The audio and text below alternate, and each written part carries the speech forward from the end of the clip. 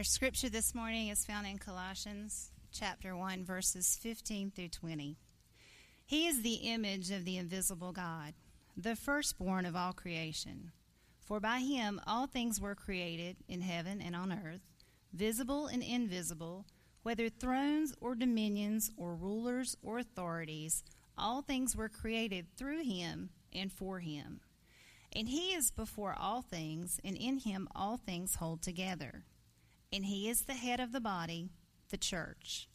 He is the beginning, the firstborn from the dead, that in everything he might be preeminent. For in him all the fullness of God was pleased to dwell, and through him to reconcile himself to all things, whether on earth or in heaven, making peace by the blood of his cross. This is the word of the Lord. And all God's people say, Amen. Hallelujah. Wonderful, wonderful. Aren't you glad for a resurrected King who not only resurrected, but is resurrecting you and me today? Oh, I so need it, don't you? I just need daily resurrecting. I need daily being resurrected from my old life. And we're going to talk about that today. I think all of us long for these stories of bosses, of CEOs who get it right, who do it differently. Maybe you've watched the show Undercover Boss, where a CEO kind of goes and puts on different clothes and hair, and a lot of it I know is staged, but goes and works in his or her company and goes through this process and then reveals him or herself at the end. That is, we look at that and we're just thrilled because here's a guy or a gal who's at the top and they do some things that really, in our thinking, we think, well, that's so beneath them and it's so neat that they would do something like that. Steve Klubeck is one who's been on the show 2 times. He's so popular. He's CEO of Diamond Resorts, which is a timeshare company. He's so popular among his employees because he has given away $2 million himself, $1 million coming from his own money, another $1 million from the company's money. He has 5,600 employees, and he has helped with cancer treatment. He has helped with various things and ultimately set up a fund for these 5,600 employees as a crisis fund for when things unexpected come into their worlds, into their lives. And so we look at that, and there's something in us that goes, good job. We see somebody exalted who acts as if they aren't, and we're drawn to that. This passage of Scripture takes the exalted Christ, and if we understand it correctly, by the end of the passage, we are seeing Christ in a way that is akin to how we might see one of these CEOs as, Christ, how could you, being this, do this? How could you, being in this place, act like this?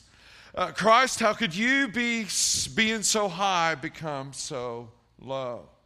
And so in doing so, we discover just spelled out in these verses 3 characteristics of Christ. And they begin very high. He is the creator. Jesus is the creator.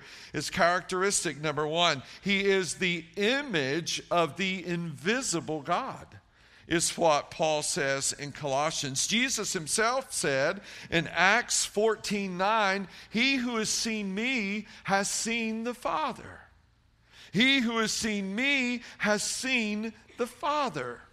And so being the image of the invisible God, this word image is where we get our word icon. It is, the word in Greek is icon. It is where we get that word. So he's not here in this service, but in the early service, I picked on the guy who normally plays the guitar over there. Chris, who does all of our publications, just randomly chooses what's going to be on the front of the bulletin. And a couple weeks ago, it was Ben. All right, so Ben's picture was there. Ben had no idea. He shows up, his picture is everywhere, and everybody who knows Ben knows he hates stuff like that. Despises it. Well, it didn't go well for Ben that week because that morning people stormed the stage asking for his autograph. His wife went on Facebook and said, "So proud of my husband." And he made the front of the bulletin. And then Ben manages a doctor's office, nurse manager. Well, his doctor, who's comes to Grace as well, got all the extra copies of the bulletin, handed them out at work. It was terrible and great all at once, right? And so now I'm bringing Ben back. And so when you look at that picture now, if I ask you who that is, you'll say, well, that's Ben. But it really isn't Ben, but it really is. It's the icon or the image of Ben. What Paul is saying here is when you look at Jesus, Jesus isn't God the Father, but he's everything God the Father has. So when you look at Jesus, that's not Jesus. Jesus is not God the Father, but Jesus is everything God the Father has. So what should that say to us this morning? If you've ever wondered or worried about who God the Father is, look at Jesus. Look at Jesus. If you've ever wondered how God the Father would react in a certain circumstance, how does Jesus react? What does Jesus do? Verse 16 says, "For by him," Jesus, "all things were created in heaven and on earth, visible and invisible, whether thrones or dominions or rulers or authorities, all things were created through him and for him." All things. The writer of Hebrews then touches on this. Hebrews 1:1-4, "Long ago, at many times and in many ways, God spoke to our fathers by the prophets. But in these last days," which incidentally are the days you and I live in these last days, he has spoken to us by his Son, whom he appointed the heir of all things, through whom also he created the world. He is the radiance of the glory of God and the exact imprint of his nature, and he upholds the universe by the word of his power. After making purification for sins, he sat down at the right hand of the Majesty on high, having become as much superior to angels as the name he has inherited is more excellent than theirs. Hebrews 11:3. By faith we understand that the universe was created by the word of God, so that what is seen was not made out of things that are visible. And then John corroborates this in 1:1-3. "In the beginning was the Word was with God, and the Word was God. He was in the beginning with God. All things were made through him, and without him was not anything made that was made." Jesus did not for the first time come into existence at all when he was born in that stable in Bethlehem. He has always been. And he is the creator. Now, I would say to you, this is why I'm convinced that Darwin's theory of macroevolution was not only an attempt to explain the origin, as he called it, of the species, but was also an attempt to undermine the very tenets of the faith. Why? Because if we lose the belief that God, an intelligent, loving creator, created everything, we lose our footing as human beings. Why? The origin of the creation is what gives it meaning. The origin of the creation is what gives it meaning. Let me illustrate. So my wife loves all things fall, Christmas, Easter, every single holiday. All right? She loves holidays, right? And we're in the season. So this ends up at my house. Here it is. It says, "Hello, fall," right? Very nicely done. It's really nice. It's something that you could go to Hobby Lobby and pay 50% off for, right? Hello, fall. This, until this morning, was hanging in our house as you come down the hallway. But when we look at this, we don't just think, wow, nice sign to hang in that kind of place in the hallway, because Kelsey Kingsley made this for my wife. And Kelsey is obviously good. She did that, made it, and attached a note to it and delivered it to our house. So every time we look at it, we don't think, hello, fall. We think, hello, Kelsey. Why? Because she made it. The origin of the creation is what gives it its meaning. If there is no intelligent creator and you are an accident, you simply happened, then when I look at you and you look at me, we view ourselves and one another as merely accidental, don't we? Thus, human life becomes quite debased in its meaning. This enables us to do abortions at will. This mindset enables us to view senior adults who are no longer able to contribute as we once viewed them when they could. This causes us to diminish life. Why? The origin of the creation is what gives it its value. Creation is a gift from a loving, overflowing God of abundance who needed nothing from us, yet wanted to give us his best. Consider these facts I discovered this week about creation. The sun has a diameter of 864,000 miles. That's 100 times that of the earth.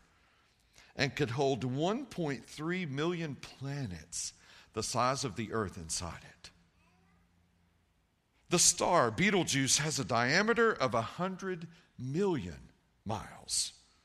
It takes sunlight traveling at 186,000 miles per second, about 8.5 minutes to reach the earth. Yet that same light would take more than 4 years to reach the nearest star to the sun. The Milky Way galaxy contains hundreds of billions of stars, and astronomers estimate there are millions or even billions of galaxies.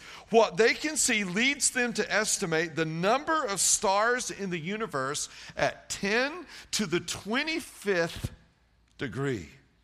So roughly equivalent to the number of grains of sand on all the beaches of the world. Jesus created what we can see. Not only did he create what we can see, we discover here that he created what we cannot see. Paul wrote this letter to the Colossians to address a very specific problem of what we call Gnosticism, the belief that you could, by knowledge, the more you know, the closer to God you would get.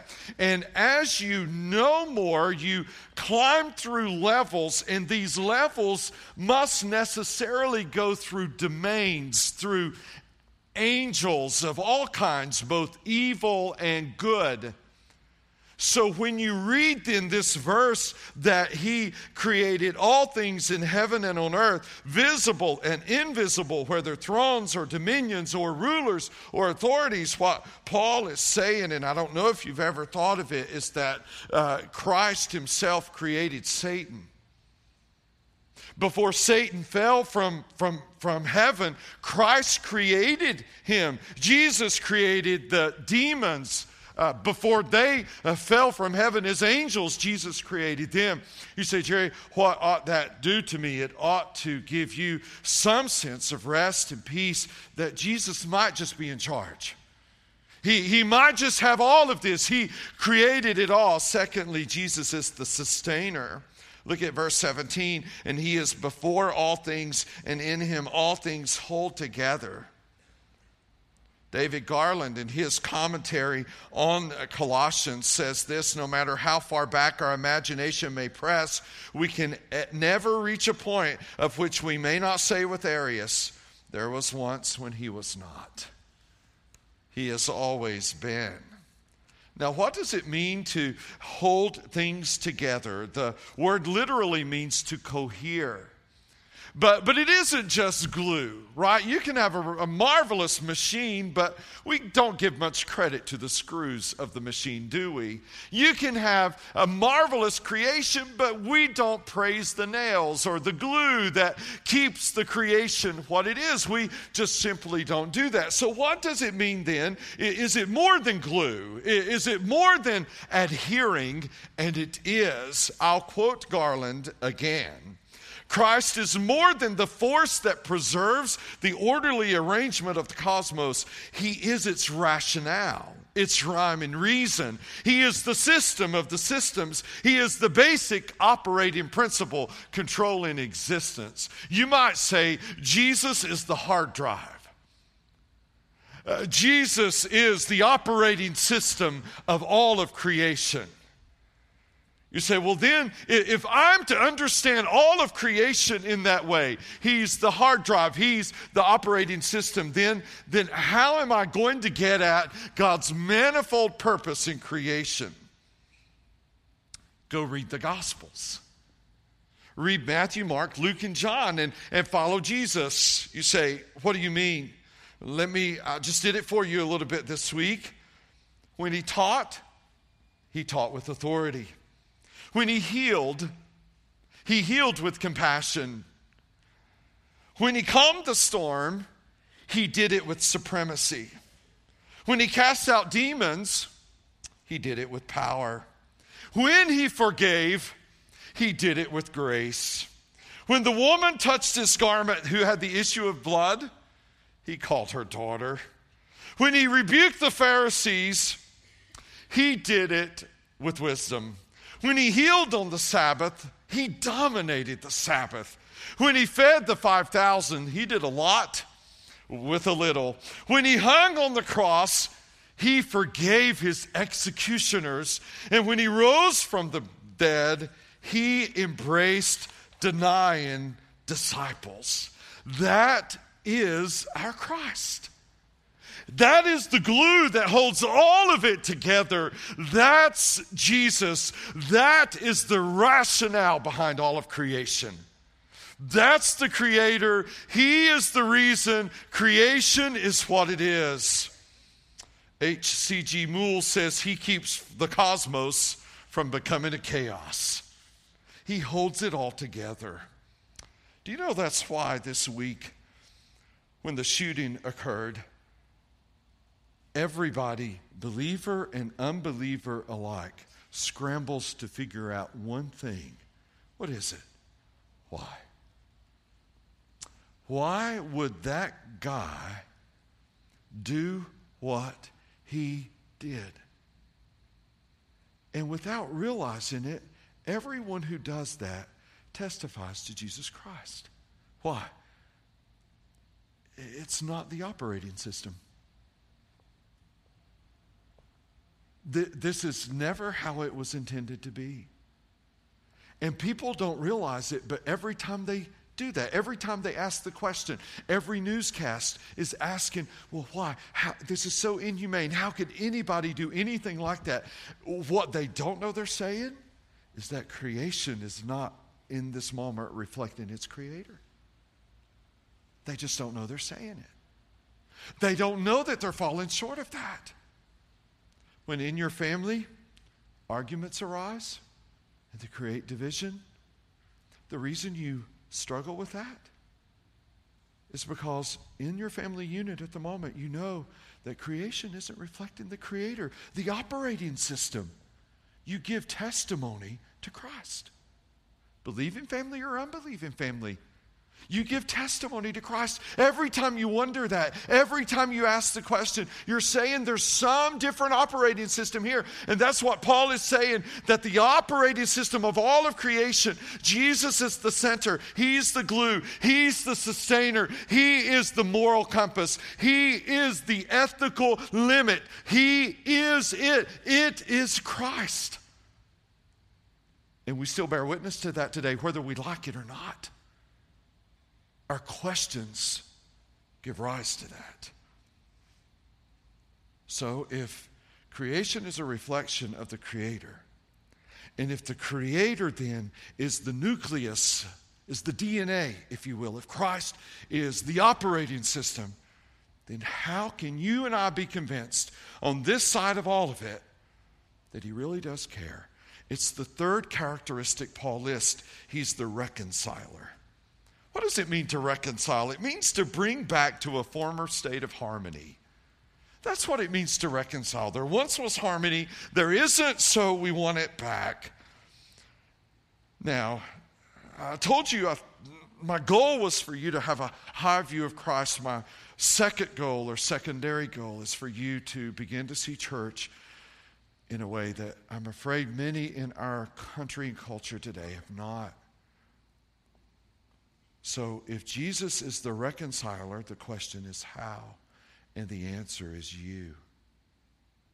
He is reconciling the world to Himself through the church. There is no plan B. There's no plan to send angels just in case we don't get the job done. He plans to do it through the church. Through you and me, through the church collective all over the world. He plans to reconcile the world to Himself. This is what I love about missions. Why do we go?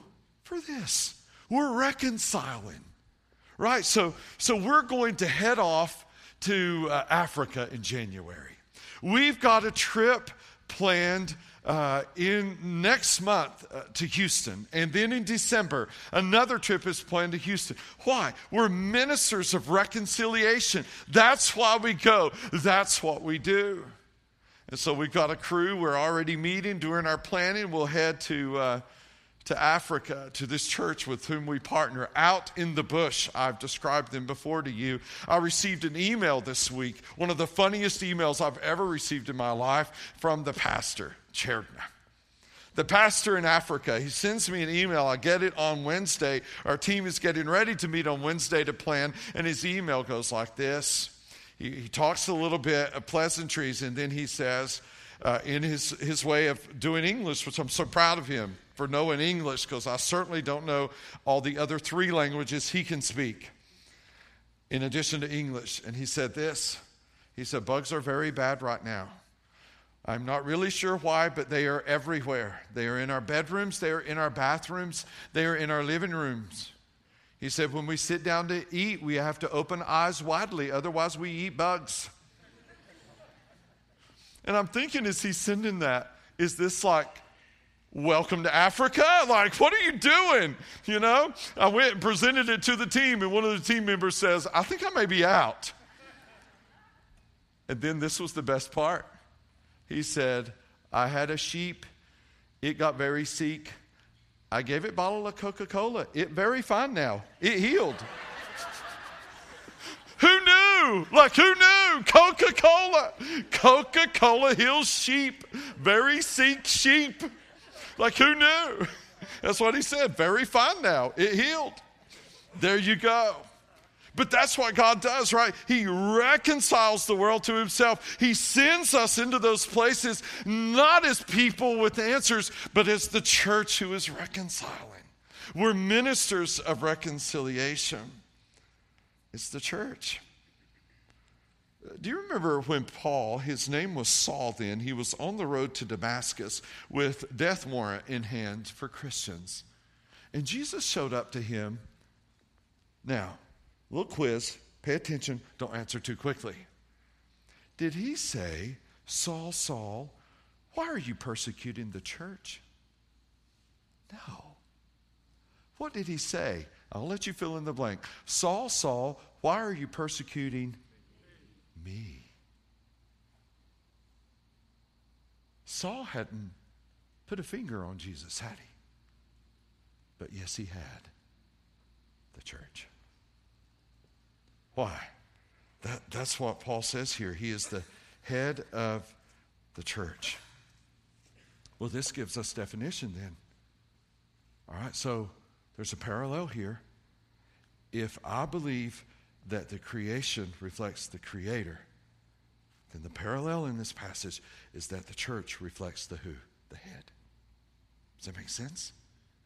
So if Jesus is the glue of creation, what Paul is setting up beautifully here is that he is also the DNA, the operating system of the church. Do you follow? So perhaps it's better then to understand what church is not, and then we can get at what it is. The church is not a political action group. No. The church is not a social activist organization. We're not that either. The church is not a country club. Not at all. The church is not a family reunion. It isn't that. The church is not an institution. And the church is definitely not buildings and an address. The church is the body of Christ. The body of Christ. You, if you have been born again, are the body of Christ. So the church isn't responsible for who gets elected. The church isn't held accountable for solving all the social ills of the day. The church doesn't exist to meet all the needs of its members. I really said that. The church doesn't exist to meet all the needs of its members. That's what country clubs do.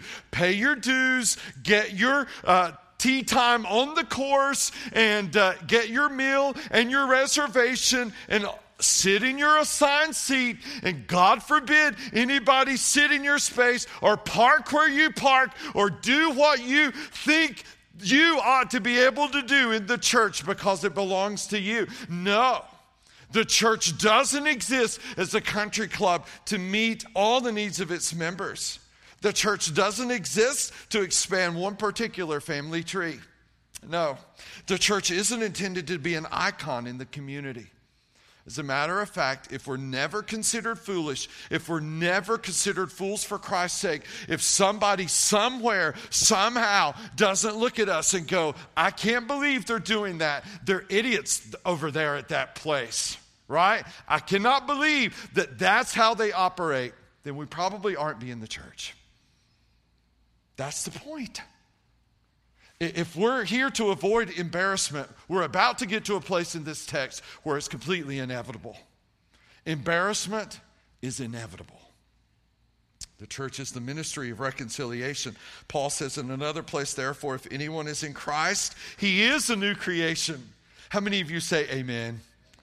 I was old, rotten sinner, and I'm a new creation in Christ. The old has passed away, and we say to that, thank you, Jesus. Behold, the new is come. All this is from God, who through Christ reconciled us to himself and gave us the what class? The ministry of reconciliation. That is, in Christ, God was reconciling the world to himself, not counting their trespasses against them, and entrusting to us the message of reconciliation. Do you know how to summarize that sentence? God loves sinners. God loves sinners.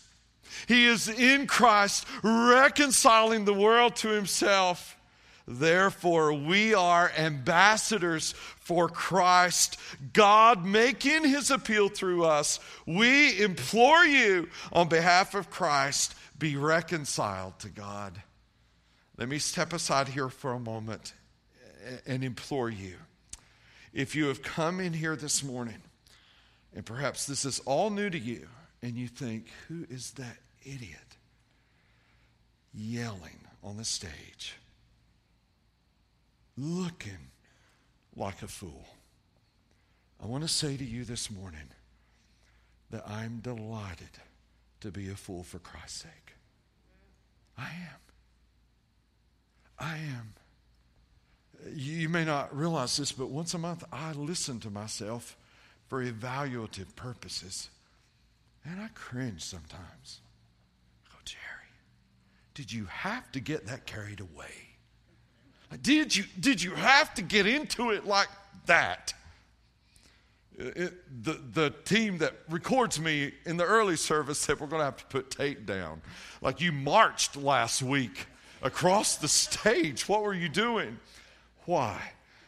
I implore you, as someone not called by God to preach, but saved from the depths of my sin, to be reconciled to God through his Son, Jesus Christ. I will say to you, he has done for me what no amount of education in my case could do. And he has done for me what no amount of recognition could ever do. He saved me from sin. He saved me for a life that I love and that I enjoy. And if you do not know him today, do not leave this place lost. Do not leave this place apart from him. Do not leave this place still in your sin. We implore you on behalf of Christ, be reconciled to God. The church, we're defined by the head of the church, by Christ. Back to Colossians verse 18. He is the beginning, the firstborn from the dead, that in everything he might be preeminent. Now, if you're thinking, that presents a problem. Jerry, haven't you been preaching that Christ is preeminent? Why does Paul say here that in everything he might be preeminent? As if he isn't. It's a great question. Paul, you started off high, and now all of a sudden it seems there's a dent in your Christology. Well, I want to quote N.T. Wright, because he says it better than I ever could. What Christ had by natural right, he had not yet exercised. The puzzle is caused by sin, though always Lord by right. He must become Lord in fact by defeating sin and death. All right, we just sang a song. The resurrected King is resurrecting now me. What do we mean by that? It's this right here. When Paul wrote that in everything he might be preeminent, who was Paul talking about? The Colossian believers. The preeminence of Christ is seen in the alcoholic who no longer is. The preeminence of Christ is seen in the workaholic who comes home to love his wife and kids. The preeminence of Christ is seen in the drug addict who throws the drugs away. And the resurrecting that goes on today, we live in the age of resurrection, where God is in the business of raising up dead people to life. That's the time in which we live right now. The resurrected King is resurrecting you and resurrecting you and resurrecting you. And we could go around the room today and tell story after story after story after story after story. As I was here, but now I'm here. I was lost, but now I'm found. I was hopeless, and now I have hope. I was helpless, and now I have help. Why? Because the resurrected King is resurrecting people still today. Amen? He is. He is. How does he do it? Through the church, through his people. There is no plan B. So how did he begin this work of reconciliation, resurrecting? If ever a passage of Scripture went from a high point to the lowest of possible points, this one's it. If we read this for all it's worth, the bottom drops out by verse 20. You say, what do you mean? Listen with me. Verse 15, he is the image of the invisible God, the firstborn of all creation. For by him all things were created in heaven and on earth, visible and invisible, etc., etc. Look at verse 20. And through him to reconcile to himself all things, whether on earth or in heaven, making peace by the blood of his cross. David Garland again says Colossians 1:20 brings the cosmic Christ down to earth, where blood flows from a body strung up on a cross. Whoever would have thought? The invisible God is visibly naked. The Creator is crucified. The firstborn cries out for his father. The creator of Satan appears to be losing to him.